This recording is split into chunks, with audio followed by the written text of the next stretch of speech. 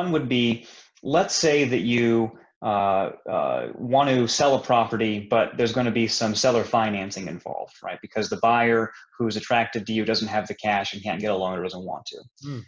So we had one of these come up earlier this year where somebody was going to carry about 30% of the market price of the property. Now, if you do seller financing in a 1031 exchange, you run into a couple different tax issues because the installment note payments that you're going to be receiving don't qualify for the same kind of 1031 treatment that normal sale would qualify for. And also, if you are only receiving proceeds for a certain amount of the property at the beginning, say 70% of the value of the property at the beginning, it's going to make it that much harder to trade into something downstream on the back end of the exchange. So in that case, what we did is we advised that the seller, in this case, who had some relatives and friends with some excess liquidity, to go borrow money from them, or have the buyer borrow money from them in one lump sum and bring the full balance of cash to closing. And this did a couple of things without getting too complicated. It circumvented the installment note issues in a 1031. So you didn't have an owner carry situation. There was actually a lump sum loan being brought to the table that could then be negotiated outside of the deal. And then two, it gave our client, the taxpayer, a lot more proceeds from day one to go and play with and purchase one or more assets. And I think in this case, they did purchase two assets because they had the extra funds down to go out and do that. So this was a situation where they received full tax deferral, whereas before they've only gotten partial tax deferral.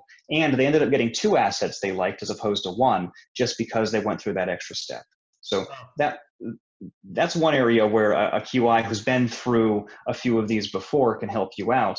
Now you just used the term, the QI, qualified. Oh, yes, pardon me. Yes, qualified intermediary. You're not going to see those words anywhere else in the English language, by the way. You only see that in a 1031 context. Yeah, well, I had a conversation the other day with somebody that was retired military, and there was all kinds of acronyms thrown in there. So what I like to do is just make sure that, I knew what it was, but just so that our listeners know, a QI, no, good catch. Intermediary. So yeah.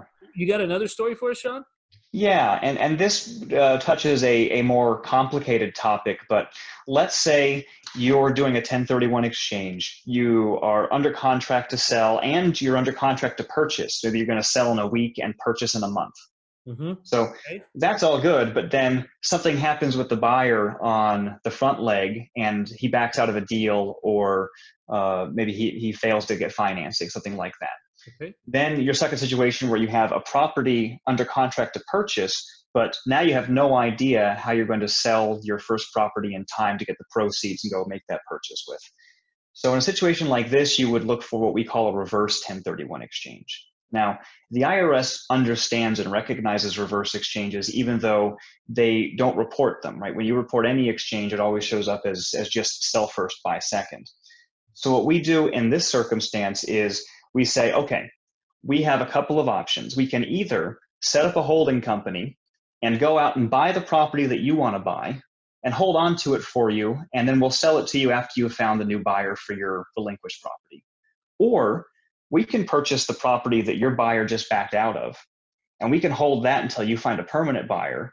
But that way you're able to preserve the arrow of time that we're looking for in an exchange, which is selling first and buying second. The setup for these can be rather intricate. No two are the same. I've been handling reverse exchanges for years, and very, very few of them are cut and dry. Mm-hmm. But it's the kind of flexibility and dexterity that you want out of somebody who, just because you had one aspect of what you thought was a perfectly lined up set of transactions fall through, doesn't mean the whole thing's going to fail and now you owe Uncle Sam tens or hundreds of thousands of dollars.